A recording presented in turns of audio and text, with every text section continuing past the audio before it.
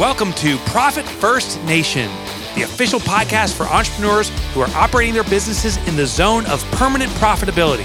I'm Mike Michalowicz, the author of Profit First, and now, here is your Profit First Nation guide, Daniel Mulvey. Welcome to Profit First Nation, the podcast for the top 17% of entrepreneurs with cash in the bank to correlate to their profitability. Profit First Nation is the podcast for intelligent entrepreneurs who have taken ownership of their financials and leverage Profit First as a cash management system to make their businesses permanently profitable. I am Danielle Mulvey, an expert at guiding entrepreneurs on owning their financials in as little as 11 minutes per day and doing Profit First right. If you are a fan of Profit First and its author, Mike Michalowicz, you have found your tribe. We are a nation of successful entrepreneurs driven to be permanently profitable with a grit and a growth mindset that lets no obstacle stand in our way in pursuit of the 3 Ps: passion, profit, and play. On Profit First Nation, we dive into advanced Profit First strategies and we share the honest and authentic ups and downs of being a business owner. It is episode 95. An episode ending in 5 means we have our very, very special guest, Billy-Ann Grigg, the Chief Profit Guide at Profit First Professional Headquarters. Welcome back, Billy-Ann. Thanks, Danielle. It's good to be back. So what's been brewing in the Profit First world that you are hearing a lot of buzz about?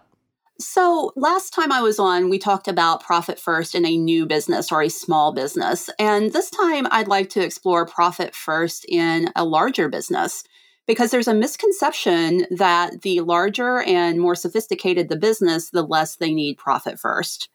And that is false, right? 100% false. Yeah.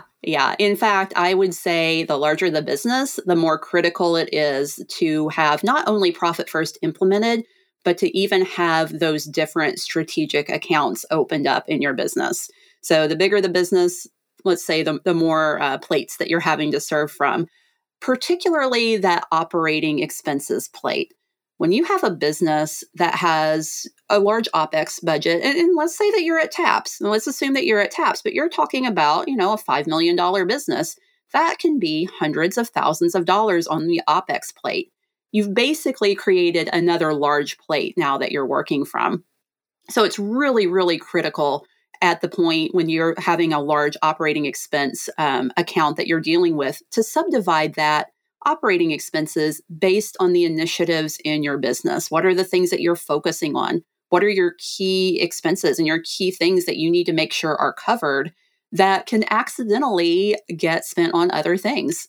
Yeah. So, definitely, I think if you have employees, you should have a payroll account. Yes. And when you have a payroll account, you still allocate to owner's pay. And yes, you're getting paid out of the payroll account. But what you do is you allocate to owner's pay, but then you do a secondary sweep of that owner's pay into the payroll account so that the cash required to cover your payroll is in that payroll account. You don't give up the owner's pay account when you have that payroll account. You just do a secondary sweep after that allocation. So the cash is there for your payroll company to do that draft out of one account. Do you have any other ideas? I've got a list of these because we've got a lot of them in our businesses. Oh, I have a list too. I was just working with a client who needs to open more accounts. A payroll account, absolutely top of the list. Advertising and marketing, 100%. Yes. Yeah. As your business is growing, you're going to be investing more in these things. And with that account, that gives you such good clarity and visibility on those dollars that you can now make sure that you can easily track what is your return on that investment? How much have you allocated to that account? And how much impact are you getting on that? When it is pulled out like that, it is very simple to see. And then you're also not overspending on it. I worked with someone in doing their Profit First assessment, and no joke. Well, number one, their operating expenses exceeded their revenue. So that's a problem. So now the number won't get so crazy when I share it with you, but their marketing was 98% of their revenue, and their operating expenses was like 125% of their revenue. So they were overspending more than they even had in the business, more than was coming in. But, they had no idea what a significant percentage of their operating expense pie was going to marketing. And was it having a significant impact? Absolutely not, if it's not even generating enough sales to cover, your operating expenses. So they literally just cut that out and didn't really have a negative impact on their business now that they could see that even though they were spending that money, they were getting no significant return on that spend. Exactly. Yeah. Advertising and marketing is one of those categories that it's really easy for a business to justify that they have to spend the money to make the money. And unless you have some way to track that, you can very easily overspend with no return to speak of, or a very minimal return. Another area that's kind of similar from a different perspective is education, especially if you have a culture of improvement and education in your company. It can be so easy to overspend on education for yourself, the executive team, the staff, whatever it is. Create an education account and allocate to that. So you'll know when those big opportunities come along for, a name brand event, whether or not that's something that you can support one of your team members going to. Yeah. And remember, all these categories that we're talking about are subcategories to the operating expense. So if your allocation percentage for operating expense is 35%, then, if you want to allocate to and have an education account, then, 33% is operating expense and maybe 2% goes towards education. You still have to, make sure that your operating expense with all of these sub-accounts still totals what your true, just rolled up operating expense percentage is, where you are in terms of your rollout plan of your allocation percentage as you're working towards hitting the target allocation percentage. Exactly. Yeah. Some business owners will, or businesses will make the mistake of allocating based on real revenue or their top line. Whereas, the flow, yes, it's an extra step, but you allocate profit first, then owner's comp, then tax, then OPEX. And then from OPEX, you allocate to your sub accounts as opposed to just off the top. Other things like equipment, strategic investment in the business, those sorts of things as well are ways to divide up that operating expense plate. Another thing to keep in mind, as your business grows, you're probably going to want to start doing some good out there in the world or in the community. So a charitable contributions or contributions, whatever you want to call it, account to make sure that you are fulfilling that promise that you want to make to your community, that you're going to donate X percent to charitable works or to the betterment of the community. That's another account that you can open. One that we have in our business is our general liability insurance account. So that is a big bill. It's typically done on your total sales. And we have a business that does tens of millions of dollars. And so we allocate to our general liability insurance so that when that premium comes due every year, we have that money ready to go. And then, sometimes too, we will have to adjust that allocation percentage a bit if our sales are going up, because of course maybe I'm getting too deep in the weeds, but we have to go through an audit every year with that. So if we forecasted, our sales at X and they end up being X plus Y, they'll come back and say, well, you need to pay us for this Y portion that you did last year and that you did better than you had forecasted when you signed the policy for the premium. Exactly. Yeah. And the really easy way, if you will, to determine, do I need another profit first account for this, is look at your profit and loss or your income statement that is produced. Have your bookkeeper produce it, showing the percentage of the expense next to each line item. If you have something that's double-digit expense, that would be a really good a really good place to open an account. So, if you're looking at your P&L percentage of expenses and you're seeing things that are 40%, typically payroll 40% in a lot of businesses, open an account for it.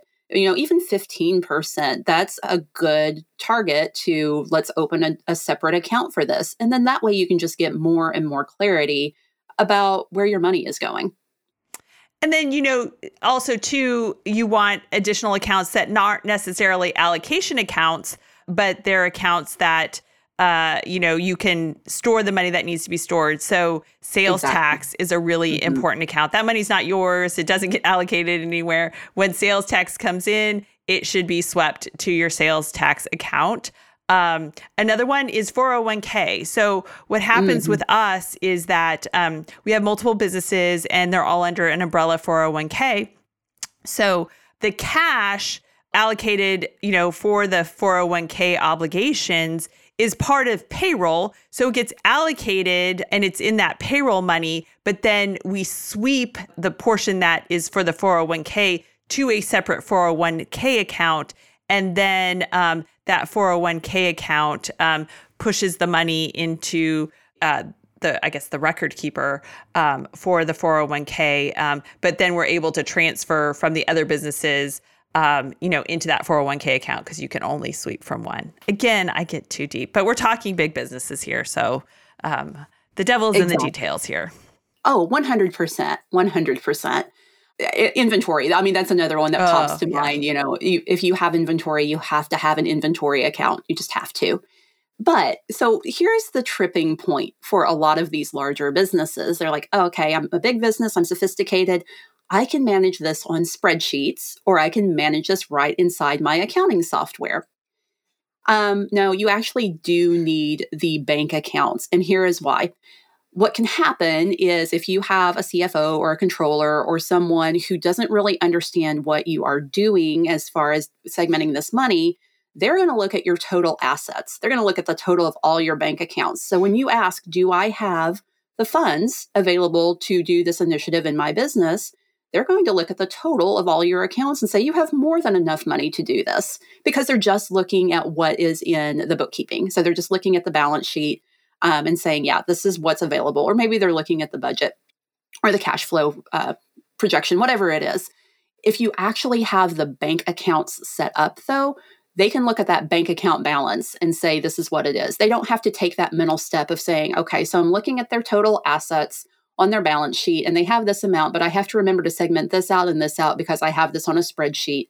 Just make it easy for everyone and actually create those bank accounts. Exactly. And, I know too, we build our cushion in our payroll account. And in terms of when we're going to hire a new employee, we're kind of treating it and trying to, build up 3 months of the future employee's salary before we make that trigger to make that hire, so that, again, we're keeping in line. We're not increasing our payroll percentage to accommodate for a new employee. It's the income in the business is going up.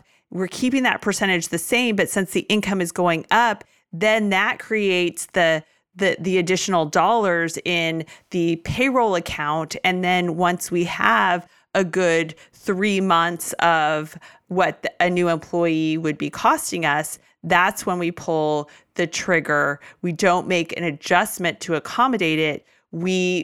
The business demand is there because the income has gone up. That means business has gone up, but that percentage has stayed the same. Exactly. And I actually even like to sweep that into a new hire account. So I'm not looking at my payroll thinking, what's going on here? That's a matter of preference. I will go overboard on accounts. Maybe not overboard, but I will definitely open an account whenever I can see that there's a way to create clarity. And it's so simple to open up an account. Once you've opened up the initial accounts, it's literally an email to your bank saying, hey, I'd like to open up these additional accounts, and then them sending you a form to sign and make that happen. And then obviously you go from there. Magically, that account now appears in your online banking and you are good to go. And the best part is that typically banks, SPIF or provide commissions or bonuses to their staff when they open up new accounts for existing customers, because that's making your relationship with the bank stickier and such. So it is not a burden for the bank when you say, hey, this week I'd like to open up a payroll account. And a month later, you're like, now I'd also like to open up an account that I'm going to label marketing. It delights your banker. So don't be embarrassed. Don't be concerned. Like, open those accounts. Exactly. That's a great point. And it's one that's often overlooked. New accounts reps or your banker really, really likes it when you come in and open up a new account, because it does. It means that their paycheck just went up, and the bank likes it because it does strengthen your relationship with the bank. Plus, reciprocity, you're going to get preferential treatment from the bank as well, because now you're an established customer with a really strong relationship with the bank. The last kind of thing I want to share on this, at Profit First Professionals, we have a monthly member call. And one of our members owns another business, and they said something really, really impactful. He has a large business, multi-million-dollar business. And he was talking about the number of accounts that he has. And he said that he's had accountants and bookkeepers tell him that he doesn't need that many bank accounts. And his response to them is that they might not need that many accounts, but he does, because he's running a sophisticated and large business, and he needs to be able to see what his money situation is in order to make good decisions. So if you happen to have a larger business and you get resistance from your CFO or your controller or even your bookkeeper, and they're trying to tell you you don't need that many bank accounts, there's your response. You might not, as my CFO, controller, bookkeeper, whatever, but I do. This is what I need to run my business effectively. And, those additional accounts, a lot of times those new accounts that you're adding, you're just allocating to, like in the case of our GL insurance, we're just allocating it to every month. We're not taking money out every month of that account. So we're just doing credits. We have no debits. It should take like 90 seconds, if that, to reconcile these additional accounts. So it's really not much of an additional tremendous burden, because you'd have the same number of transactions you're reconciling, whether you have one account or you have them divided up amongst 6, 7, 8, 9, 10, 12, whatever number of accounts that you have. Exactly. And I would go so far as to say it makes reconciliation easier to have the various accounts. Just make sure that whoever is managing the expenses knows that even if they have checks for that account, they're not to pay anything out of that account. It is just a holding account. That is where the money goes to live until you're ready to pay for whatever that expense is. And then it gets swept into the appropriate account, payroll or operating expense or whatever that happens to be. Well, that is a wrap on this episode, Billy Ann. Thank you so much for joining us.